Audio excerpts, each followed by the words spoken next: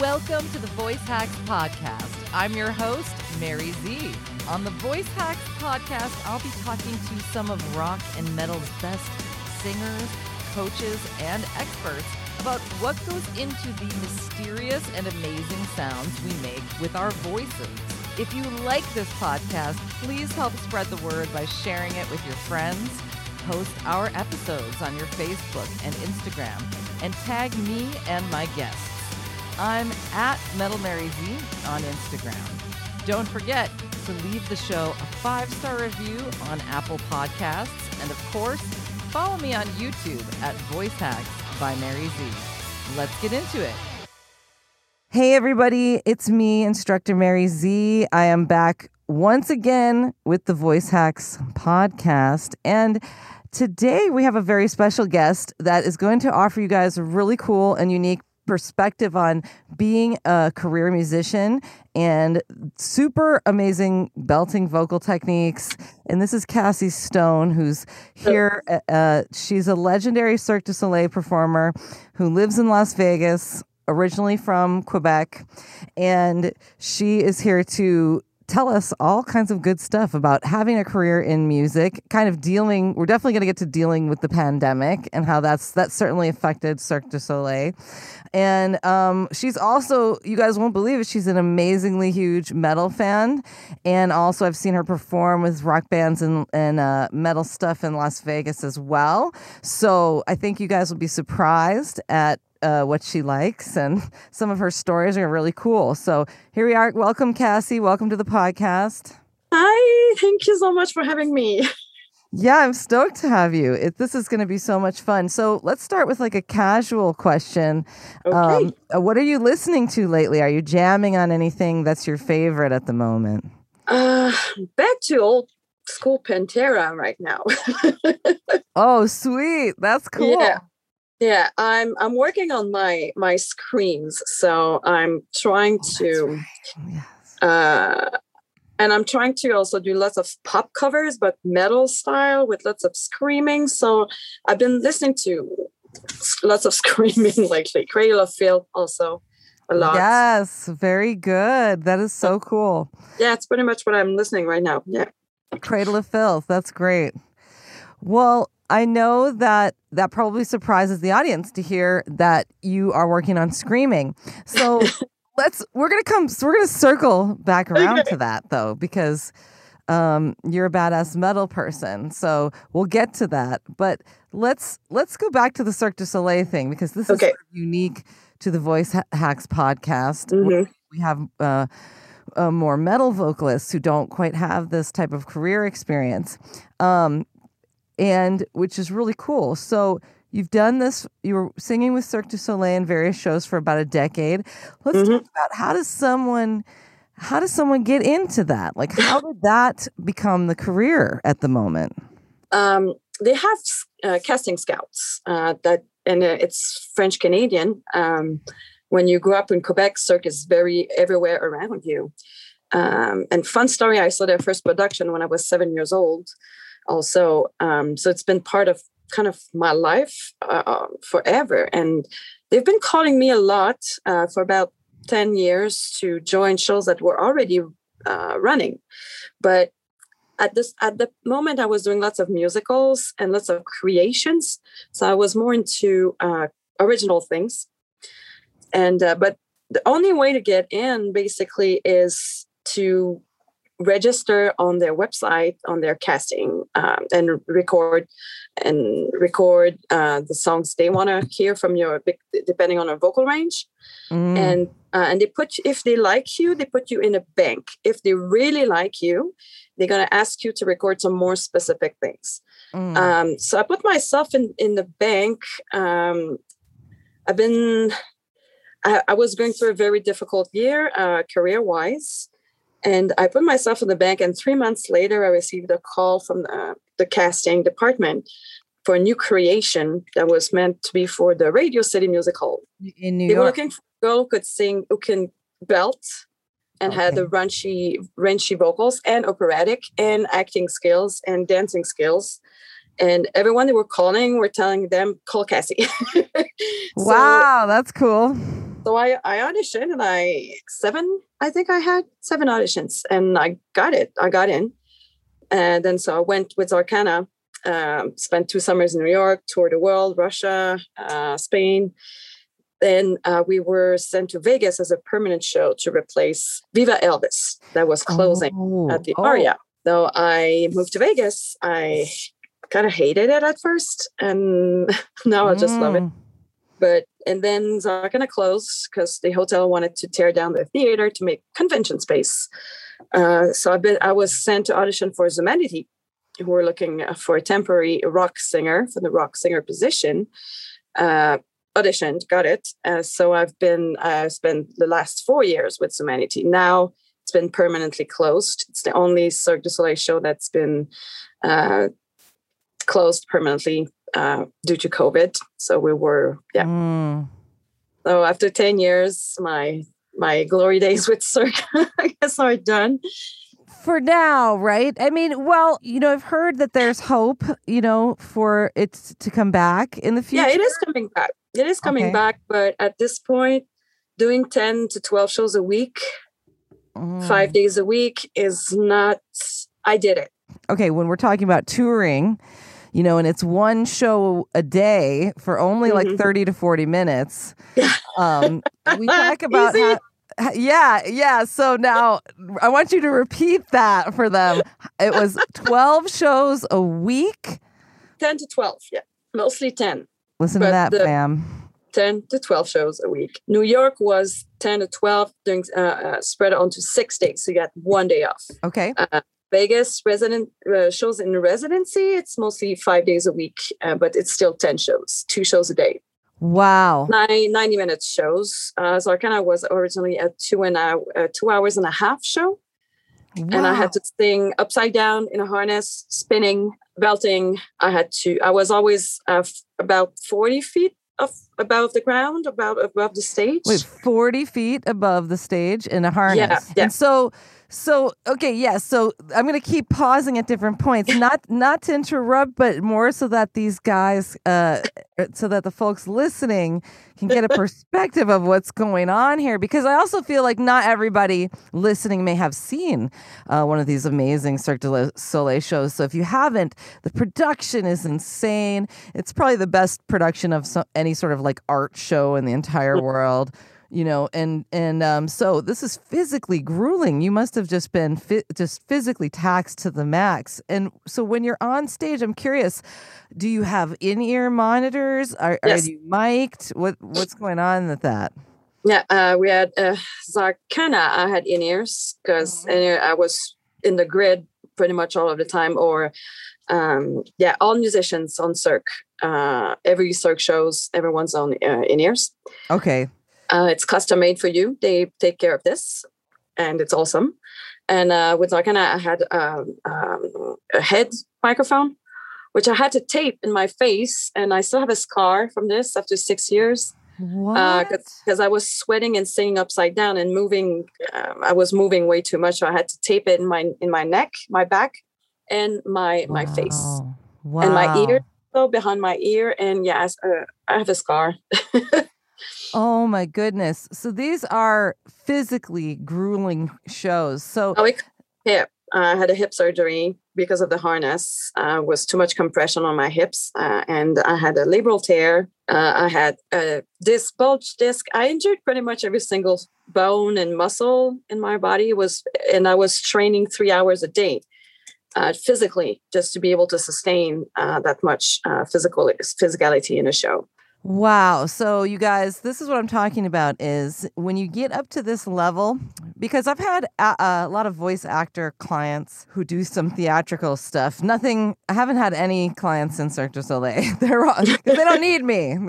They're already professional. You know what I mean? They're already there. The thing is cool about it is they are always talking to me about, well, how does this performer get it so clean and this and that? And I'm like, you don't understand the amount of work that person has to go through to accomplish that. And you're not putting it in. Like, I'll have to tell some people, like, look, the tone that you're after, unless you're willing to live a certain particular lifestyle, it's, it's just not going to come. Like, Yes. so now let's talk about the pandemic.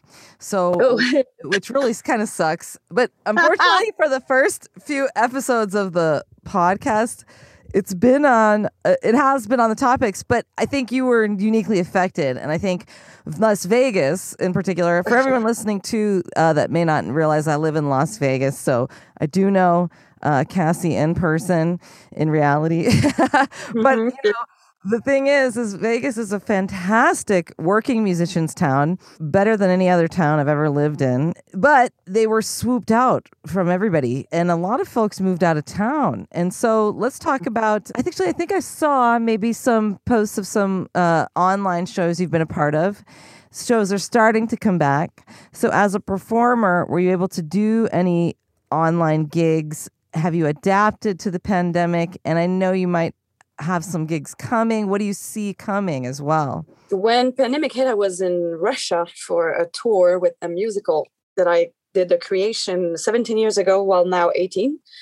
And I was the only original cast member to ask to be back. It's in French. It's called Don Juan. They were redoing it. So we trained in France, in Paris for a month in February. So COVID was just starting. Then we went all back home for 2 weeks. And then we went to Russia. And the fun is we're supposed to have 14 dancers. We only had 4 who showed up because they were stuck in Spain. They had to...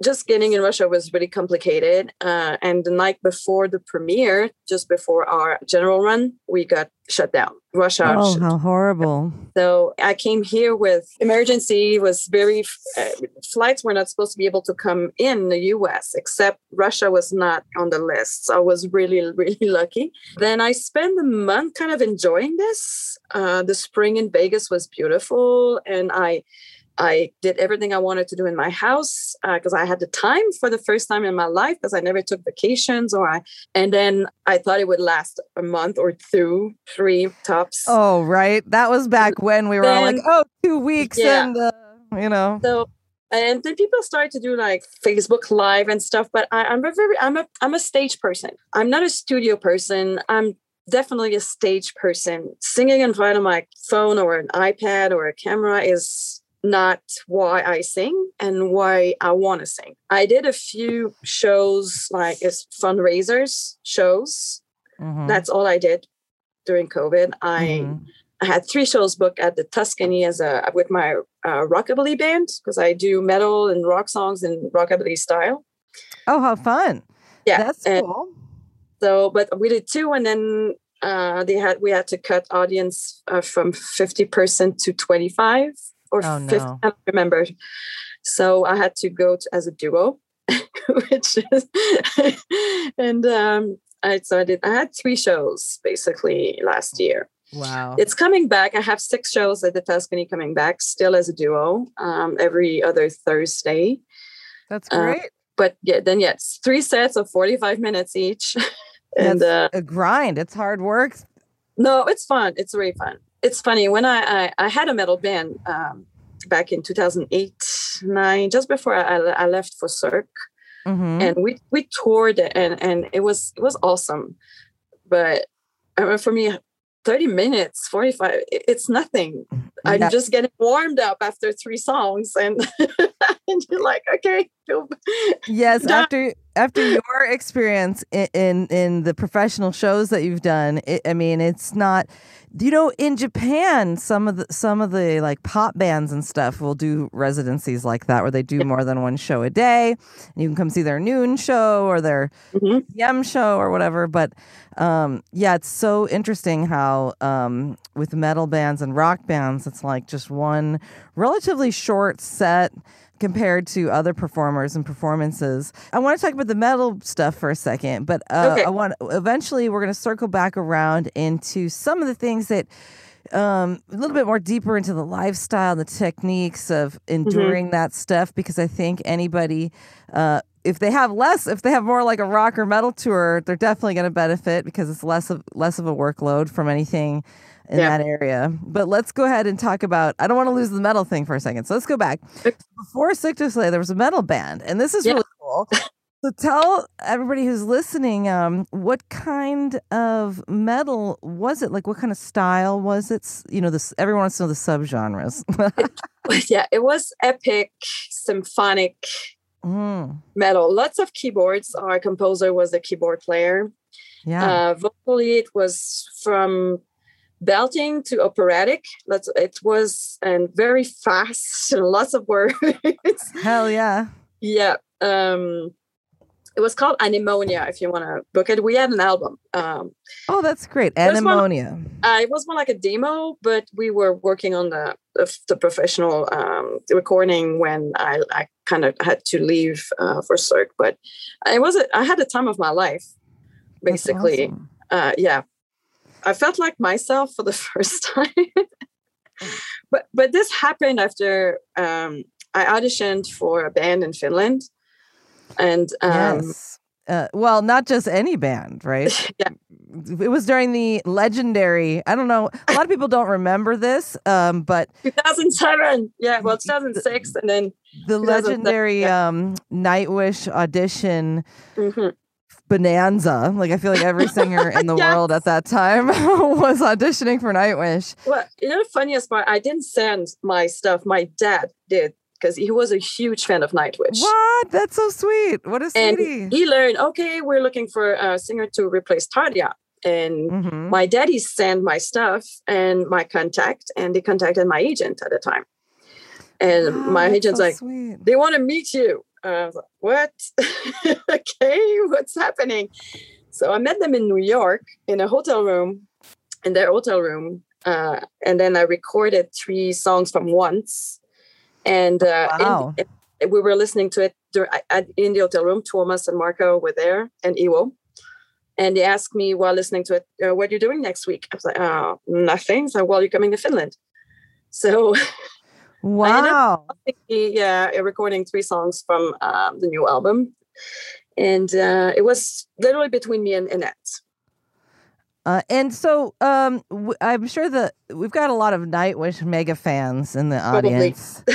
And I definitely know the Nightwish videos that I do are like the top ones. I know, I saw those. It's amazing. It's crazy though, because I'm like, really? I'm always like, that many people are interested in this, but like I appreciate all of you. Don't get me wrong. I think when you're not like. It's just interesting because in the States, Nightwish isn't as popular. I forget what a mammoth they are overseas. With Nightwish, I think everyone would be curious. Do you remember what songs you recorded from Once? Yep, I did.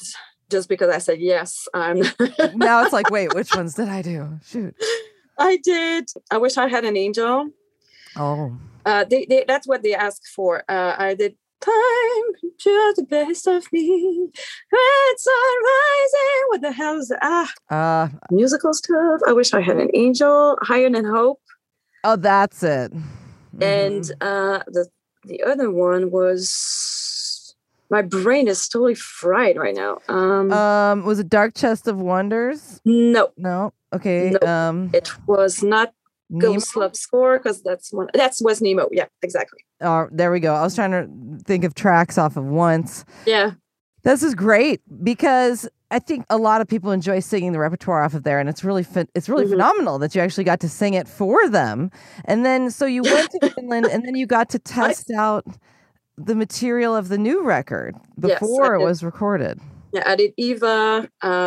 We did Eva. We did Cadence of Her Last Breath and Bye Bye Beautiful. Wow, that is so amazing. This is so fascinating because there were so many people in this audition thing, and nobody really knew they were keeping it very quiet at the time. It's funny. My name came out somewhere on one of the online chats. Fan. A forum or something. My name came out, and I got so much. Well, people were posting. I used to be more pop stuff, and so it was just like I got lots of hate for this. They didn't hear me doing it. They didn't know I was a classical. I was classically trained, so I could do the Tarja material, and also I'm a rocker, so I can a belter, so I can do I could have done the new material as well. Mm-hmm. Yeah. And well, the thing is I think that's an amazing opportunity. I mean, most people couldn't believe that you've had that experience. I mean, it's pretty great. I think a lot of people really cannot believe it. It's pretty awesome, though. It was awesome. It is awesome. Did you so at the end they just made an artistic decision or something, right? I think that there was a culture also. Canadians were no personality. Maybe it didn't click. It's a very important detail. Also, so yeah, it was totally their decision, and I was happy with it. I think Annette did an amazing job. I met Annette later when they went on tour, and we hugged, and she knew who I was, and it was very fun. But I am beyond happy that they have Floor, because she is the perfect match for them. Yes. I mean, she's my favorite metal singer ever. And everyone at the time were like, well, just get Floor. And they were like, Floor was at other contractual obligations at the time. So, I see. Yeah. With Revamp and, Yes. Well, I was a big fan of hers all the way back from After Forever. My old band got to open for After Forever like 1,000 years ago. And, it was great. It was so awesome. So it was in the States when they actually came to the States, which is rare. Cool. Oh, wow. That's great. This might have been the only time they came to the States, but it was great. And listening to her warm up and stuff was just phenomenal. Like she was sound checking, and it was great. It was so cool. She's a super goddess. So yeah. But let's go back. Let's circle back around this is great. What an experience! What a story from metal to like right at the edge of Nightwish. To which is just huge. It's phenomenal. It's literally like the biggest metal band. It's huge. It's just ridiculous. And at that time, I mean, God, the hype. I mean, it was just people who were more into the music career at that time that maybe weren't too young listening to this will definitely remember the hype and just the big deal of that audition process. Like it was just the press, like it was crazy. But it was insane. We hear it from someone who actually got pretty far, all the way to the end. And it's up to not too bad. No, that's literally phenomenal and beyond what most people could, most people were even dreaming of with that audition process. It's so phenomenal. And you know what's cool is at the end, I bet it wasn't even, again, I bet it was sort of like equal. Definitely. Well, I know just from knowing you and hearing you saying, definitely talent was not the issue. It was just more. It just sounds like you get to the end and you have equally talented people, but you have to look at them, just for other reasons as to why. And so, basically, to me, that's like the same thing as getting it. Basically, you get to the end. Yeah. But what's cool is, let's go back now. I wanted to come back to the demands of the Cirque du Soleil, and you mentioned something that I wanted to ask before, and that I think the audience would be super interested in, which is the classical training. So when we go back now, let's talk about you've had vocal training before, and how does that play a role into the really heavy workload that you've had for years? And also, did you have any particular techniques or methods or routines with all those shows that you were in? Well, technically, if anyone have the chance to do classical, just do it. That would be, it's so solid. It's such a solid base, breathing, support, just the placement of the sound. And through this, I developed my own mix voice and belting. I did my belting pretty much alone and with vocal coaches all through my career. Because I'm a soprano coloratura, so I'm like the high, crazy, annoying range. So belting and developing my low, alto, powerful voice has been a challenge of my life, but it paid off because I'm very versatile. Yes. And the technical, the classical technique, I never injured myself. I never had a voice injury or fatigue or. Wow. After 10 shows, when you're doing 10 shows, I'm going straight to bed. Like, I'm not going to drink after the show. Sure. I don't have the energy.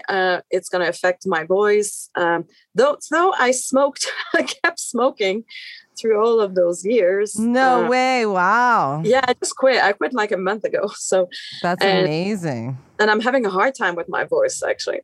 It doesn't recognize, it's too clean in there.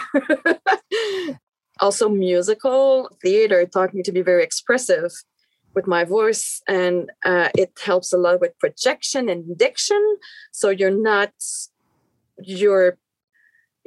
saving some energy with your breathing when your mouth is very hyperactive as well. Yes.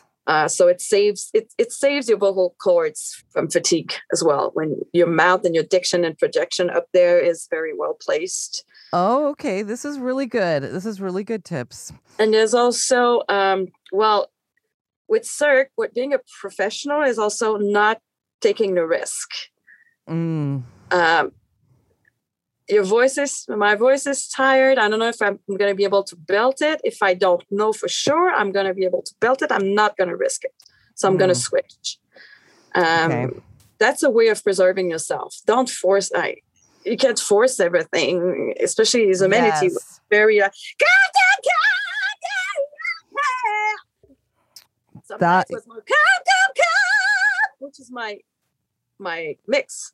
The one before with my belt, but you have to learn how to preserve yourself when you do long runs like that. So let's just for the listeners, kind of the first demonstration she did there was definitely more belty, and then the second one was more mixed. And this is, and I think because a lot of the people that I teach have a hard time hearing that difference at first. So, and I know I did at first, not anymore, because I've got to teach people to do it every day. But also, I do that same technique from having a super low voice, the band I'm in now, just to put it in perspective, so that I'm always trying to talk about things like what you just mentioned. The exact same thing, because, what I tell people is the audience has a hard time, again, as I mentioned, people having a hard time hearing the difference. The audience doesn't necessarily know the difference. And so even though we like the subtlety of doing it one particular way, like the band that I'm in, the people before me had slightly higher voices. I had them tuned down a half step when I joined. Okay. But there's still some things or times that I've had to play it in the original key, and it's more in like a mezzo tessitura rather than my tessitura and down in contralto land.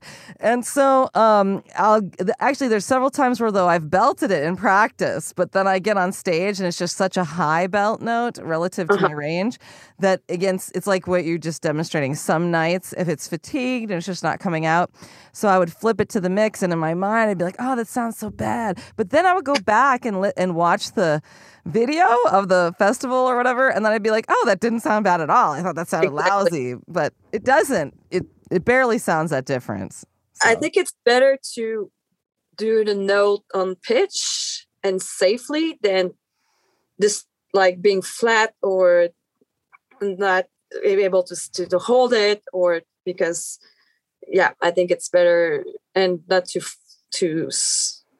put so much strain on your vocal cords either, and put so much energy in that. You have to save your energy, especially if you have a show tomorrow or you're on a string of shows. You have to preserve that and save your energy. Learning to dose is a very important thing, especially if you're touring. Exactly. And this is why I explain to a lot of my students and vocal clients that, most of the super high-voiced guys I've toured with, like even though they're like really high-voiced naturally, they are capable, they're like real technically proficient, blah, blah, blah, they still play down a whole step the whole tour. Yep. Why? Same reason, just like efficiency, like that's a lot of vocal economy over a month of shows, and I would imagine in casting, so in shows, we can't really pick the key that's pre-written, but they're going to cast you on voice type, like appropriate to the range. Did you ever feel like that wasn't happening, or does in theater, are they really specific about doing that? In musical theater, you have to. There's some exceptions. If you're an exceptional artist and they really want you, they can modify the key, but it's kind of rare. Yeah. Usually would do that if they're doing a revival and you're the original new cast. That's when they're going to change the key. If you're an understudy, if you're the sixth person in the run on Broadway or on tour, they're not going to change the key for you. You have to fit the part. Your range is part of your casting. Yeah, and this is what I remember from classical training as well in college. Yeah. You're not gonna put down a Mozart aria like a half a step down. You have to sing it in the right key that's meant for your range. Yes. So that's the same in musical theater and Cirque. Cirque can adjust if you're the new member, like the new singer. They can do that sometimes because everything is live with Cirque du Soleil. So it means that everyone's got to change the key. Oh, wow. So with Cirque du Soleil, there is no tracks. No. Well, sometimes, if not much. There's a click. We have a click track, of course. Of course. Some instruments or effects are on tracks, but I'd say 95% is live. Wow, that is amazing. I think a lot of people don't realize that or did not realize that. All the vocals are live. The only part, the other part with Cirque is like we are the track for acrobatic acts. They change a lot depending on injuries, rotating cast, technical difficulties. So in your ears, you always have someone like, okay, let's skip to B section. Okay, let's repeat that. Cassie, can you improvise? Okay, we're cutting. Every single day we have a sound check. Yeah, we have a sound check and it's like, okay, tonight, what's in the show? Okay, this person is out. So this replacement act is in. So that the new song, the replacement act song is in. So let's do the sound check. Or, okay, this trick is out tonight. So we're going to have to cut this part. Or wow. And usually, especially in Zarkana, the vocals I was doing were supporting the tricks. Oh, interesting. So there would be acrobats at the same time? So, yeah, absolutely. Oh. When I was sitting upside down doing my spider, it was a trapeze act right in front of me. Wow, that is so cool. So wait, you're singing upside down in the show. Let me just frame this for the listeners. And as a spider, dressed as a spider. Yeah. And there's a trapeze act going on in front of you? Yeah. That is wild. And my job, I have to sing my line, but if there's a trick right now, so I have to support it. I have to emphasize the act, the trick. Oh. That was my job. With Cirque, that's your job. Wow. I mean, especially in this show, because it was very theatrical. And Humanity is less like that, but it was less like that. But I still had to, we're like sexy sounds in Humanity. Yeah, Humanity was the more like on what's happening on stage. So you have to be 100% focused on what's happening in front of you, and in your ears as well. And not letting show. I was like. So earlier, let's go back and touch on when you mentioned that every night, because putting sort of talkback stuff in the in-ear or a lot of bands, like a lot of metal bands, what they'll do is be like 30 seconds. It'll be pre-recorded to whatever song so that like the stage manager can be there. So what maybe the listeners might not realize is there's stuff that's coming in to the in-ears of the performers that is not going out to the house. And this is the case with the metal band and the case with Cirque du Soleil. She mentioned having a click track. This is so everyone can say synced because the distance, there's sound delay. You can't be 40 feet up in the air and then have an orchestra and expect everyone to stay on beat or a band or even on key. Exactly. So you have to be able to hear instruments and hear yourself and all this stuff going in the monitors. But you said something I'd never heard before where people were saying, okay, skip to bar or skip to the B section. Is Let's this go to in bar real 30 time in the show? All the time. It changes all the time. That's crazy. That's a definition to me of live music. Wow. Yeah. So I think this too really shows people like behind the scenes of Cirque du Soleil of how live it really is. Yeah. Already it's an incredibly an impressive array of talent. You have an incredible vocal talent. But on top of it, you're being tasked with all these things that quite frankly, like the rock and metal vocalists doing regular touring that I coach are not facing. No one's going to, like when I'm on stage, no one's going to come in my in-ear during my band set and be like, yo, skip the solo because Chad's not ready. Like, Yeah. or like, I mean, that's so wild. I can't even imagine that. Yeah, I mean, that would help. Like, okay, Chad just popped the string on the guitar, so let's extend that section. And that would be that. I think every band could benefit of learning and trying things like that. Let's go. Let's put a drum solo here, or even singers like, oh, just prepare something to talk about. Yes. When I was with my girls band that, well, that's how we met. Mm-hmm. I had a bank of stupid jokes, or stories that really help when we had technical problems. Oh yeah, that's always fun. Like, okay, the drum is, it's like the drummer doesn't hear, because we were on in-ears also. Okay, drummer doesn't hear, there's nothing in her in-ears. She doesn't hear us. She doesn't have monitors, or guitar player just popped the string, so we're gonna change it. Yes. Let's switch to a song that there's no guitar or something like that, or or the keyboard sound is not good, or it's not coming out, or the mic, you have to change the batteries in your mic. It happens to me all the time.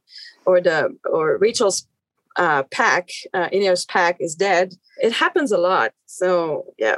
I just want to put it in context for the audience. What Cassie's referring to is a rock band that she had in Vegas with all female musicians. It was really awesome. And they were getting some great gigs here and residencies. And the sets are quite long, though. And so, your batteries are definitely going to run out. Like I can make, with the short metal band sets, I can make one set of double A's. I typically don't have a mic die, but again, it's 35 minutes, 40 minutes, Yeah, no, oh my God. If a set is longer than 45 minutes, try to change your batteries during a solo or something, especially packs, in-ear packs. Microphones, I don't know, apparently I'm very magnetic and I drain batteries. I always double check it's brand new batteries, and if it's over 45 minutes set, or there's more than one set, I'm gonna always change them between sets. Write that down, everybody. Change them. For me, there's nothing like a good old SM58 with a cable. With a cable. I know. And wedges. I'm old school.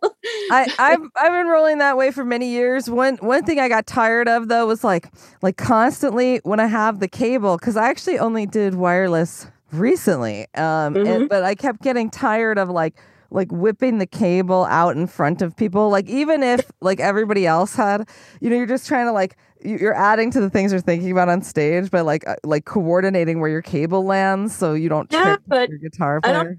To me, it's part of the performance. I use the cable as a hanging rope. I roll it around my arm and just dangle the microphone from my arm up. Nice. I do the road with it. I turn it, I tape it. Well, I use it as a prop. I'm having fun with the cable, but yeah, sometimes it's a pain in the ass. This is true though. I think I saw when I saw Amorphous last year, the vocalist was using tape around the same kind of microphone technique, Yeah. And I think there is a lot of people. I always remember back in the day, Shadows Fall was always doing that. And that was sort of a signature thing. So yeah, I agree. It can be a stage tool, especially because we don't hold an instrument. I don't know why I never really played instruments and sang. I can play the piano, but even though like I'd done musicals and classical and all this stuff, when I go on stage with the band the few times, I found it so awkward that I wasn't holding an instrument and everybody else was. I was like, yeah, you guys have stuff to do with your hands and I don't really. So I can see that. You have your mic stand as well, which for me is like an amazing prop. And more like in rock, I usually play tambourine or the kazoo, which is kind of my funny shtick. The kazoo. How did that become a thing? No, yeah, that became a thing. Replaced every trumpet and saxophone solo in the song with the kazoo, and That's I became genius. I kind of became known for this in Vegas, which is funny, and That's it's hilarious. always in my purse. That's so The awesome. time like Sweet Caroline comes up, someone singing Sweet Caroline. This is genius. Friday night, I did. I went to a place called the Tuscany, and it's always like it's a jam kind of night every Friday night. It's a different singer hosting every night, and and there's lots of other singers and performers doing one song or two with a resident band. And the guy was singing "Superstitious" from Stevie Wonder, and one of my friends, who's a trombone player, went to play the trombone. So I was like, "Oh, so I went with the kazoo to support the trombone." But then the musical actors gave me a kazoo solo. It was hysterical. Oh my God, that's hilarious. The place was on fire. It was so fun. Dude, that's great. That is so hilarious. This is awesome. So not only an amazing, outstanding vocalist, but a legendary kazoo player as well. Yeah, queen. But it shows you how I'm not taking myself seriously. But that's good. Don't do that. That's my biggest advice. Don't ever do that. There's always going to be someone better than you at everything. And if you're not doing it for the music, you're in the wrong place. Yes, exactly. First should be the music and the fans. If they paid money to come see you, they deserve to see the best performance you can give them. That's the thing. Especially I did shows like Cirque du Soleil musicals. People pay hundreds of dollars to see those shows. Yes. Sometimes they put money aside for years for this. So they deserve the best of you every single time. That's great advice, because I think a lot of people get very turned inwards, especially on the road and in tour, and they forget, I'm always trying to remind my vocal students, we're entertainers, so we have to put on a show. There is a show element and there's a not show element to it. There's an on button and an off button, and you need to have that on button. And some of the best, I toured with this power metal band called Ed Guy. Like, my band was opening for them. Oh, I know them. Yeah, and the singer Tobias is really amazing, and he's one of these guys who's technically amazing, but again, is touring a whole step down. Even though he's amazing, he's got a perfectly high voice and everything, but he was super serious. Like, so even if we played to like 50 people in Portland on a Sunday or something, the whole band put on like their same Vakken arena set, Yeah. They did like a festival set for 50 people, did not change it, did not alter it, did not put any less energy into it. So I agree. The best, most serious performers I've ever seen have done that, and did not, kind of just waste the time for the people that showed up. So. You have to put yourself also in the place of not a musician and just a fan. When you go see shows and they don't give a crap, and they look tired, they don't want to be there. It happens a lot, especially in metal. It's like, okay, clearly, obviously, don't want to be here tonight. Yes. Well, I wanted to. That's great advice, and I think there's a lot that people are going to learn from this episode, and I wanted to kind of at the end here talk a little bit about back to the very beginning, where now. So what's the next level for Cassie? We Cirque du Soleil is, we don't know whether or not it's going to come back. And you mentioned it was very grueling, so we may not be that interested in, that load of shows. Yeah. But do you have any, let's talk about the evolution now. You mentioned wanting to working on screaming and stuff. Yeah. Yeah, that's cool. And that's kind of implying a metal thing. So why don't you talk a little bit about that? I wanted to do with the girls band, Every Woman band. I wanted to go more rock and more rock and more rock. And I started doing little screaming here and there and getting way more, every show for me, I was getting more aggressive in my vocals. And it just felt natural for me to go there. So I decided, I think I'm going to go solo metal. Oh, very cool. Yeah, I want to join a band. I have a cover metal band actually called Sidewinder. Okay. We haven't performed yet. We're waiting for venues to open, but I want to do my own stuff as myself as an independent artist That's great. as well. And exploring, and with Sidewinder, the song I like to do, my perfect one is Down with the Sickness, and we do the middle part, and I'm just screaming. Mm-hmm. It just works in my range, and so I just love it. That's great. To do more of those, and now in every song I'm trying to add some screams and screaming. And this is great. And so this is different, but it sounds like it's more you, that you're finally, because, when we do theater and things, even if it pays good, even if it's a great experience. Yeah, it's that, but it's pre-composed, right? So it's any hired gig, you don't like that. You don't have the, oh no, it's know. very strict, especially Cirque du Soleil. It's exceptionally strict. Mm-hmm. You can't experiment out of the chart. Okay, yes, that makes sense. You can improvise when you have to improvise. That's the time you do it. But if you can decide to swing it faster, you can't. No. You can't take the word. You have to say the right words at the right moment. You can't, it's exceptionally restraining. Musical theater is worse, I'd say. Oh, yes, I would agree. Because even when I was young, I started doing musicals, and even doing them in the high school or middle school level. It's very much like, this is what it is. This is what's written. It's the book. This is your costume. You have nothing to say. This is the staging. This is where you're gonna do 3 steps, and then you're gonna lift your arm, and then you're gonna look at this person, and while you're gonna, and you cannot change this. Because you're going to get a truck of poop after the show. So does it feel liberating then to get more into your authentic styles and to take things kind of full circle back to metal now? I did it. I toured. I did lots of things. I did back vocals. I did pop. I even started as a showgirl in a G-string in Quebec, and I did in France as well. Mm-hmm. That's where I started when I was 19 years old. As a main singer, but I was also a dancer. I danced can-can. I was, so I wear those of high heels. I don't want to wear high heels anymore. Yes. I don't want to hide my tattoos and kind of downgrade my energy as well. I've been deemed too intense all my life. And I think metal is a place that really fits me.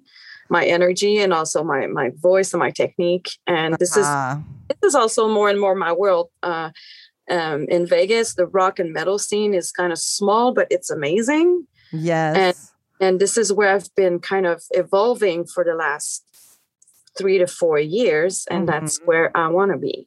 That's I really enjoy being here and being in the rock and metal scene with everybody. The musicians are great, and there's more and more of them moving here every day. Yeah. It's really interesting because stop moving to Vegas. We're full. Yeah, at the same time, right? Like there's no water. There's no room. There's no room. Stay away. No, but yeah, there is a lot of people from metal bands that have moved here or live here. I can think of several off the top of my head at the moment. And like, for example, Once Human, Logan and Lauren are here. And so is Heidi from the Butcher Babies. And that's true. Well, yeah. We had Vinny. Yeah. And the guys from Five Finger, don't they live here? Yeah, they all live here. Yeah. And of course, we have the producers, the Churkos, the legendary Churkos. Yeah, there's a lot. And then you've got Immortal Guardian over there. I'm trying to get the rest of my band to move here. I'd love it if they all moved here, but yeah, I mean, plus you guys, we should take over a neighborhood. I know, right? The metal neighborhood. Well, then nobody could complain about the sound, at least. We have Todd Kearns from Slash also lives here. Mm-hmm. I think there's lots of Andrew Freeman from Last in Line. There's lots of amazing people living here. The bass player from Gemini Syndrome, AP, he lives here too. Yeah, so there's a lot of people who are up here. But I think, too, what I've noticed is as people have gotten older, the demographic has shifted. So you can have your cover metal band now, and it's not like 25 years ago where the people coming to Vegas were like from the 60s and they're like, oh, metal rock. Now, like the people coming to Vegas are in their 30s and 40s, and they want to see rock and metal stuff. Like, this is what they want to see. This is the type of music they enjoy. And I think there's like a huge opening for that at the moment because I think it's the demographic. Like, the times have changed and who's coming and who has that disposable income is different now. So, yeah. And I was very happy to hear that even if the Hard Rock Hotel is gone, the Virgin Hotel kept the concept of the joint. Oh, wow. Will keep great metal shows there. I saw Kiss at the joint. Yes. They were in my face. I was fourth row. It was awesome. And the House of Blues, best show I've seen was King Diamond at the House of Blues. Oh, how cool. See, he's preserving himself. It was amazing. The sound, everything was amazing. I've seen some great metal shows in this town at like tons of the venues. And I think the last one I saw at House of Blues was Arch Enemy and At the Gates and Amon Was Amarth. it with or with? It was Elisa. Yeah, it was recent. Okay, yeah. Who's also from Montreal, proud Canadian here. Yeah, I was going to ask. I was just about to say, have you ever met Elisa, or do you know her? Not that everyone from Montreal knows everyone. I met her, but when I had my band in Montreal, I heard her name because she was not in Arch Enemy. She was in The Agonist. The Agonist. And The Agonist was a big, big thing in Montreal in the metal scene at the time. Them and Unexpect. That was the two biggest maybe bands from the metal scene. So with girls, proud. So yeah, hell yeah. I've seen them live. I've seen Elisa with The Agonist, and I've seen Arch Enemy with Angela a while ago also. Yes. I've seen them a bunch of times. They're both awesome, Elisa and Angela. Elisa did Nightwish. Annette was sick, and Elisa and another singer. Yes, it was Elise from Amaranth. Yeah, Elise did sing the entire Nightwish show. Yeah, I remember that. That was a big legendary night, and I think it was like in Michigan because I had a bunch of friends that were there. So that's the part of being able to react very quickly and just say yes, just do it. Like, that's another thing. It's like, what's the worst can happen? You gotta get a tomato or two, maybe a free bottled beer through your head. If you're good, you can catch it and drink it. I think that's good advice. Say yes. So try. If you had to, so as we're going to get to the end here, and I wanted to see, that was great advice, but also, and you've had loads of wonderful tips, and everybody, before we wrap it up, actually tell everybody where they can follow you, so that they could maybe one day see your solo metal stuff. Cassie Stone LV on Instagram, Cassie Stone Soprano on the Rock on Facebook, and Cassie Stone on, just Google Cassie Stone. Or you can also see me perform some Judas Priest. Yes, but this is great because I want people, they're going to love you. I want them to be able to follow you because this is wonderful. And it'll be wonderful to see the solo metal stuff and what you come out with. It's going to be super cool. And I feel pressure now. Good. But now, see that, there you go. It's going to motivate you. But it already sounds like that's where your natural energy is going. And that's all it takes, really. So if you had to leave like new vocalists, so I coach a lot of people who are, they can't help but compare themselves to all these people they see on YouTube. It's a pretty intimidating world out there. It wasn't quite the same. No, it's not my generation at all. Yeah. We could barely have videos of ourselves when I started. Don't do that. Oh gosh. Don't compare, but explore your voice, record yourself, exploring by yourself, and having a great coach to guide you in the right direction as well. And your exploration is the best thing you can do for yourself. It's worth the investment. I never regretted taking any. I still take, I coach, but I still take coaching. I'm still exploring and trying things and get coaching and get a great voice teacher. And Tiffany, they're listening to you, they know you. So you have the best fucking metal coach in the world right there, who's Mary. So use her. Oh, well, thank you so much. I wanted to ask too, if somebody wanted to, let's say, get belting lessons from you or something, what's the best way for them to reach out to you? I'm not a fan of teaching vocal technique. I specialize in teaching stage performance. Oh, I love that. Go over your stress, getting more out there, move better, being like a freaking rock star on stage. That's what I teach. That's huge, though, because I actually had to have somebody help me with that as well. A lot of people don't realize that, especially if you come from like a theatrical thing. But so I've definitely had people work with me on that as well. Mm-hmm. And so if somebody wanted to, should they just reach out to you on Instagram or something like that? I can help you for your head banging. Yes. Well, I can vouch. I've seen Cassie perform, and she's an outstanding, phenomenally energetic, amazing, wonderful performer. And I think that any advice she would have to give you, I mean, the proof is in the pudding. You guys just heard her talk about her amazing career.